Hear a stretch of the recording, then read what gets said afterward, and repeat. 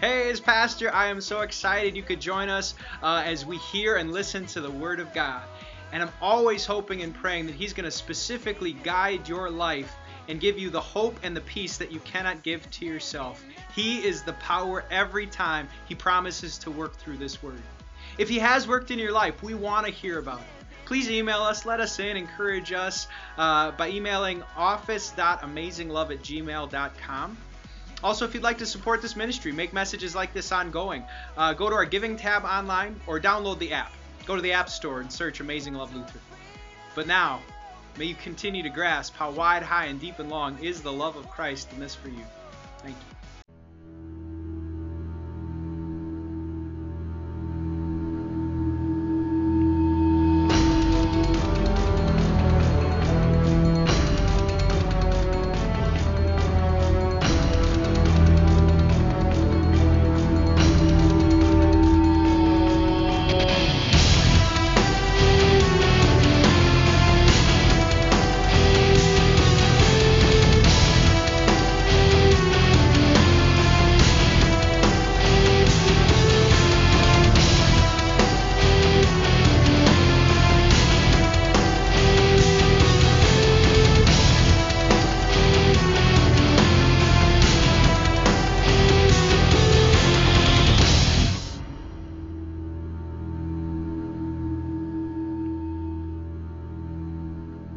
Ready to rock. Amen.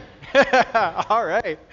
Starting off with a bang here, and welcome. Good to see you once again. Pastor Dustin Bloomer back from vacation, which means it's going to be like a 3-hour-long sermon because I got so much pent up here today, I tell you what. But friends, there's evil in the world, isn't there? And there are obstacles that evil presents us. You need look no further for evil than look here, right? How many people have had some road traffic, construction? It's evil. There's always a new chapter of evil, right? Anyone see Despicable Me 3? Before there was Gru, there were my favorite evil villains, Pinky and the Brain. Always planning to take over the world. Before that, maybe you grew up with this witch who didn't like the fairest maiden of them all, right? But the reality is we don't need to look to construction, to animated films for evil. There is world evil, right? Beyond the brain, there are people like this man who looks similar, right? Do you see? I don't even want to say his name because I'm afraid that Amazing Love will get hacked, and I don't need any more problems. The kingdom has work to do. But maybe you heard that he launched a missile that could reach Alaska, right? And maybe you heard that threat seems to be growing. There is real evil. Met with Putin, right? And maybe you're keeping track, and there are scandals abroad, whether it be the hacking for election or whatnot, and seem that there's evil there. There's evil in Illinois, and I'm not sure who your evil is, whether it be Rauner or Madigan. I'm not going to take sides for you, but there's evil.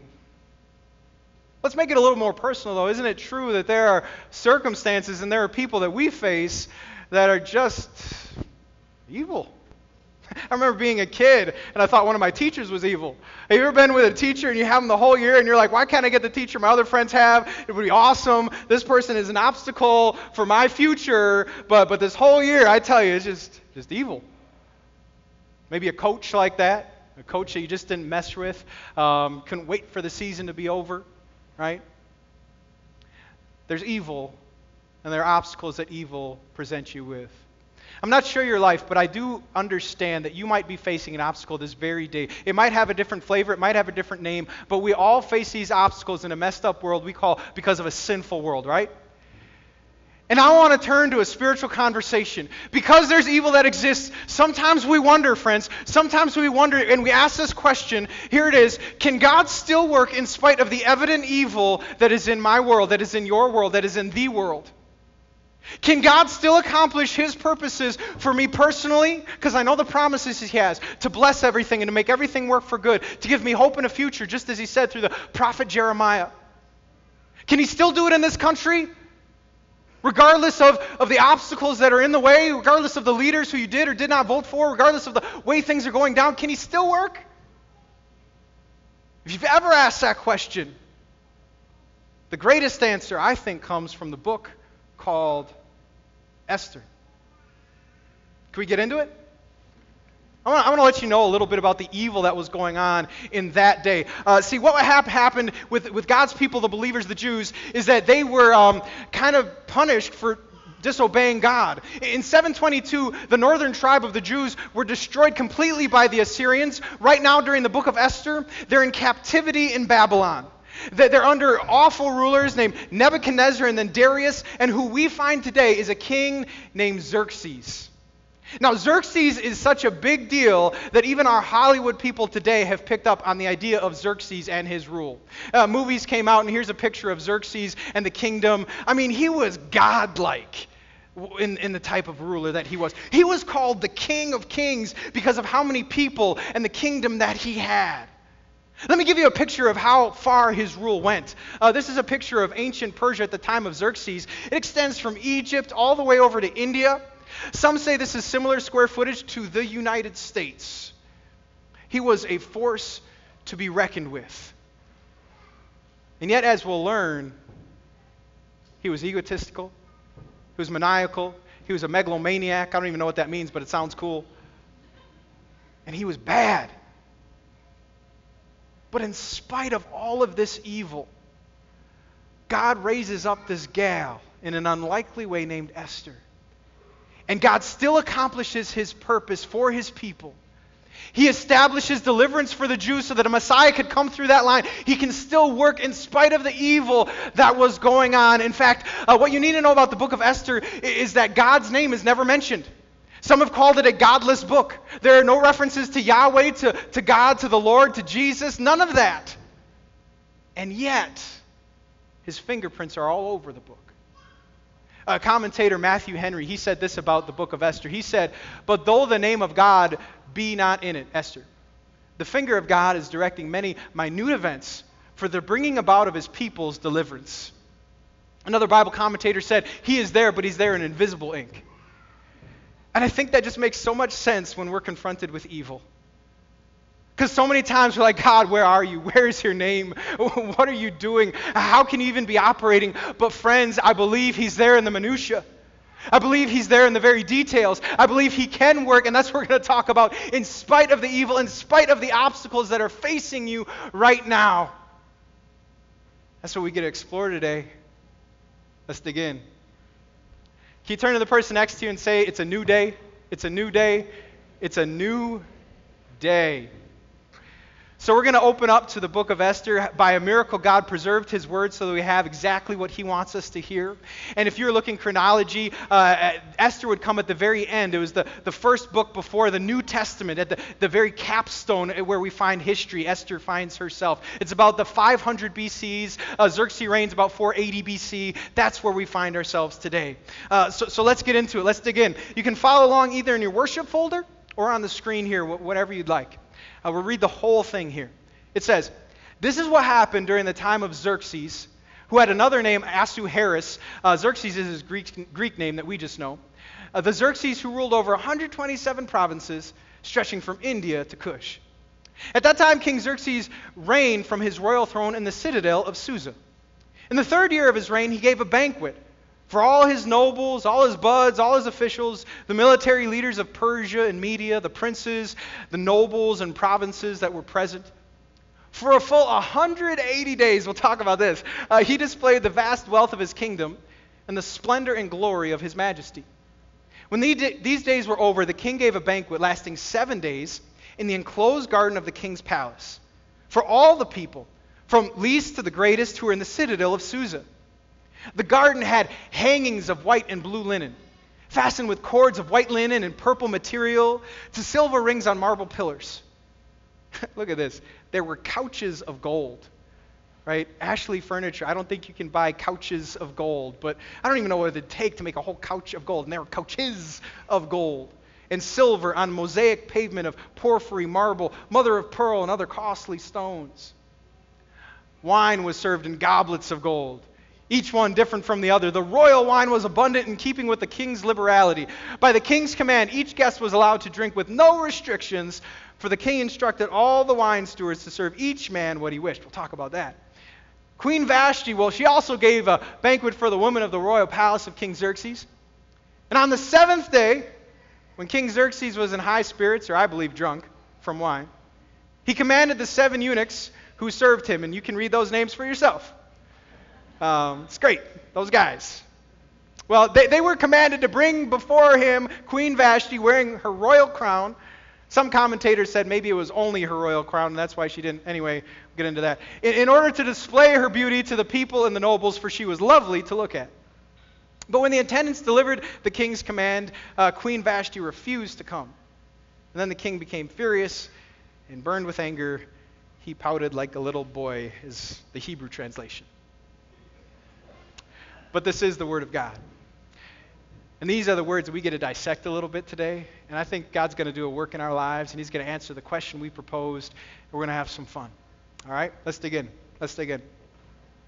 I am back from vacation, and we just came back from Florida, had a great time visiting with family, a lot of pool time, catching up. I'm one of those guys who doesn't like to be on the phone too much, so the face-to-face really means a lot. Well, part of what we did is we went down to Mexico to an all-inclusive resort. Who's been to an all-inclusive resort? Anyone? It's amazing, isn't it? It's amazing. I mean, so if you haven't been, it's like Golden Corral every day. Right? Every meal, every day, it's all there. There's a selection. It is a fantastic idea. We were there for 4 days, and some people are like, you're only here for 4 days? We're like, we're kings and queens. This is amazing, right? And you get anything that you want. Well, I was doing a little bit of the history of all-inclusive resorts with the guy who drove us back. And he was telling me it was in 1980 after Hurricane Gilbert, when they were doing construction again, that there was one resort that started the idea of all-inclusive. I forget if it was Grand Oasis or something like that. And because they had this brilliant idea, all the rest had to follow suit. To be competitive, all the rest had this idea. You can eat what you want, you can drink what you want, we'll put an umbrella in there if you want it. Just a fantastic idea. In fact, if you go to Mexico today, it is harder to find a non-all-inclusive than one with everything. Now, if you think historically that the all-inclusive idea came up in Mexico in the 1980s, you haven't read from the book of Esther. I want you to dig King Xerxes for a little bit. King Xerxes is basically making Citadel El Susa, and it got rave reviews on TripAdvisor. Because look at what he's doing. Let me set it up a little bit. It is the 3rd year of his reign. He's going to have a banquet for his nobles, for all the leaders, the military guys. And look for how long. 180 days. Now, we thought 2 weeks in Mexico would have been extreme. Do you know how much this is? This is 6 months. And for these 6 months, they get all that they want. Everything they want to eat, everything they want to drink. It's amazing. Well, you think of the lavishness of what he is setting up. We were playing this game over the break called Wits and Wagers. It's a really good game. And you have to guess certain things and then bet. And one of our questions was, how much gold is in one of those Olympic gold medals? Do you know it's less than 10%? It's like mostly silver and bronze. And yet you look at King Xerxes' kingdom. He doesn't have a medallion he has gold couches.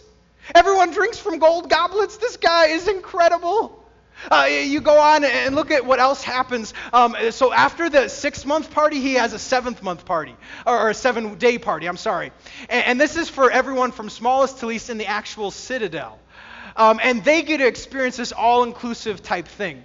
What they have, again, is white and blue linen, fastened with cords of white linen and purple material with silver rings and marble pillars. Now, I want to explain a little bit about what it took to make purple. Purple we know as a mix of red and blue. Purple in that day required these things. Sea snails. And it took thousands of sea snails to make just like a handkerchief worth of purple fabric.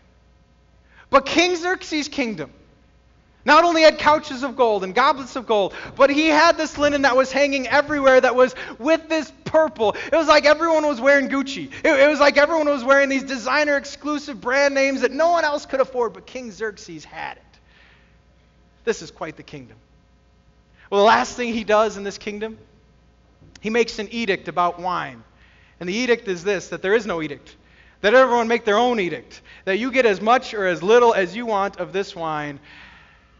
And so again, he sets up the best resort. I mean, this place had rave reviews on TripAdvisor. Everyone wanted to go. It was a return location. It was amazing. Now, how many of you would like to visit Citadel El Sousa? Anyone? I would like to check out what that was all about. The unfortunate story is that it no longer exists. We can't go there. No one's created anything like it. But another question, and this is for if you follow Jesus for a while. Does anyone know of a better kingdom? Does anyone know of a better king? See, I've come to proclaim that as great as King Xerxes was, this is our first point. There is a greater king, and there is a greater kingdom. You see, do you know, someday we will be ushered into an existence that doesn't last for 180 days, that doesn't last for 180 years, that doesn't last for 1,080 years. It lasts for eternity. And this place was pictured. Jesus told a parable of a king who had a banquet. And he said, everyone come to the castle. I've prepared good things for you. In fact, the prophet Isaiah, this is maybe one of my favorite prophecies, he said, it's a feast of rich food for all peoples, a banquet of aged wine, the best of meats and the finest of wines. And this is for eternity. This is the picture of a party with God. Do you know I'm a pastor because I believe in the party that is coming? That is why I'm here. In fact, in these moments, that's why we come to church, is to get away from the mess of our lives. Is to get away from the details and the attention that has dragged us down and to set our sights to someday higher, to some place higher, where there will be only good, the best of meats, where we'll be free of distractions of sin, where we'll be free of bad relationships, where we'll be free of disease, where we'll be free of destruction, we'll be free of corruption, we'll be free of all of these things and just enjoy the kingdom that God has prepared. It's coming, friends. It's why we're here. And it's because of a better king. Who knows his name?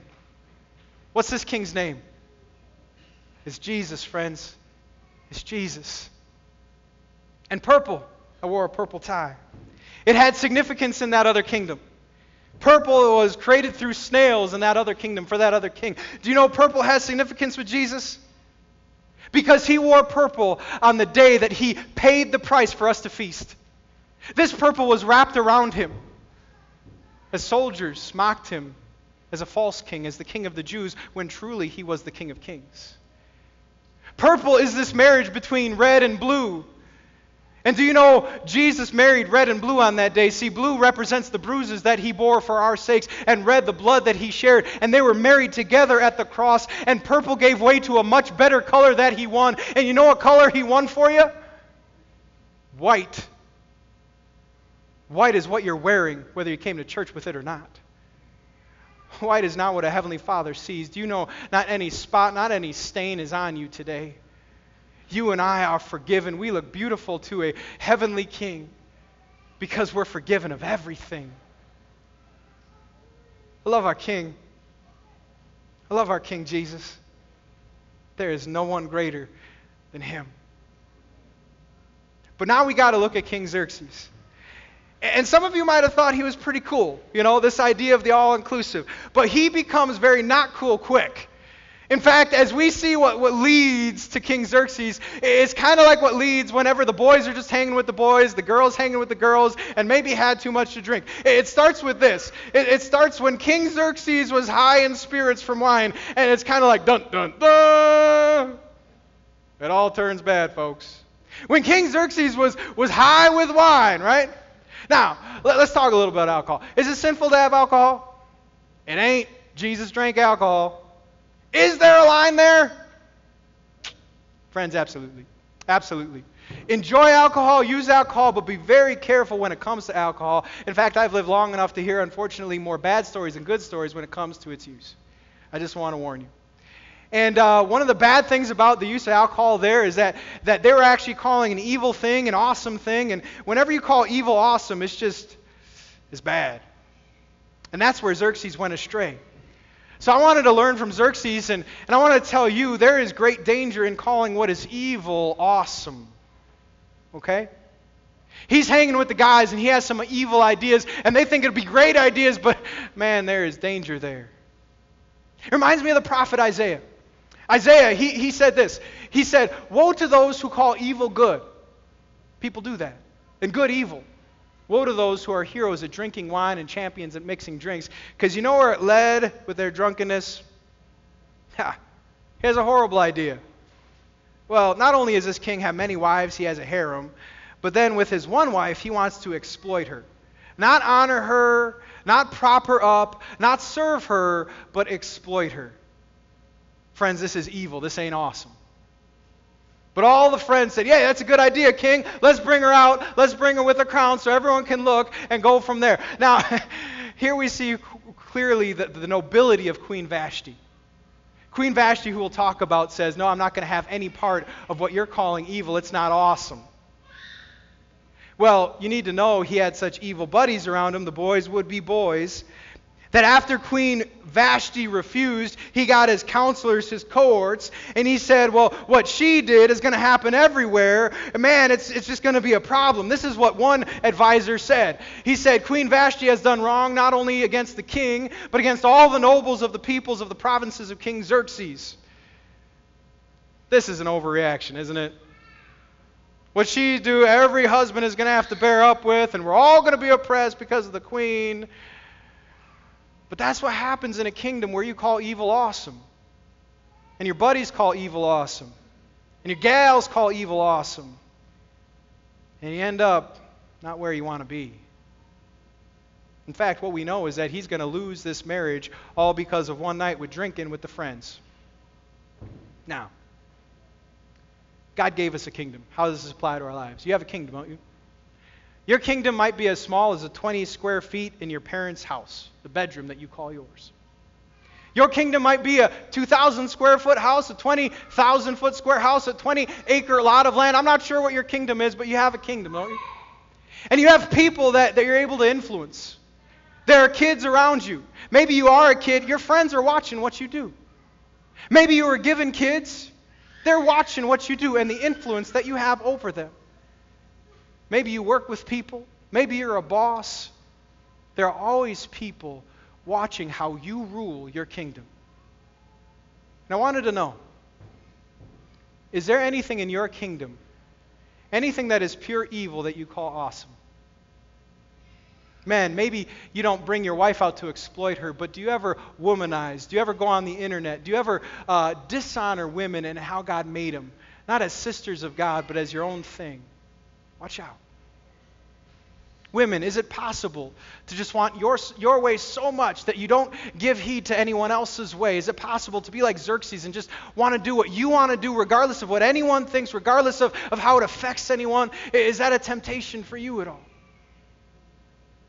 We see in King Xerxes an evil leader who wasn't so awesome. And today's the day to repent if there's anything evil about our kingdom that we've been letting on or calling awesome. If there's any heart of us that says, no, I just want to do what I do, when I do it, with whom I want, and I don't care what happens. Christ followers, it's a time to be done with that. It's a time to repent and bring that to the Lord. And let's be more like Jesus, that better king. That king who specializes not in the exploitation of others, but in the exaltation of others, of the oppressed and those who are put down. The king who says everyone is valuable and everyone is worthy, and it doesn't matter how low you think you are called up to feast in my kingdom. This king is not known as being a king of ego. He's being known as a king of love. There's this old school hymn that says, the king of love my shepherd is, whose goodness fails me never. This king of love has forgiven our sins and restored us again. He's called us the children whom he loves. And he says, now rule your kingdom like I have ruled. He's calling us husbands. He's calling, is there any men in the room? You know what a true leader is? You want to be a leader? You want to tout that name? It's a servant. We are the lead servants. If anyone needs to sacrifice, if you want to be a man, you put yourself down for the sake of those around you. He tells those women, you want to be noble? You be like Queen Vashti. You stick up for what is right regardless of the consequences. You do the right thing regardless of the obstacles standing in your way. He tells us kids, you want to be a good servant in the kingdom, you respect that authority. You respect those who God has placed in your life, whether it be parents, whether it be teachers, whether it be a boss. You respect them because God has placed them there. God can empower us to be more like King Jesus, friends. He can empower us. So today we don't learn from a king named Xerxes. We learn from a queen named Vashti. And I love that this queen stood up and said, I will not be a part of evil. When she got the orders from all those servants, it was kind of like this character, oh no you didn't, right? She gave a look, I'm not sure what she said, but she was not having it that day, right? And this was her picture, stand up for what is right, even if you stand all alone. And friends, she was alone, right? I mean, she has her Rosa Parks moment if you follow the civil rights movement, right?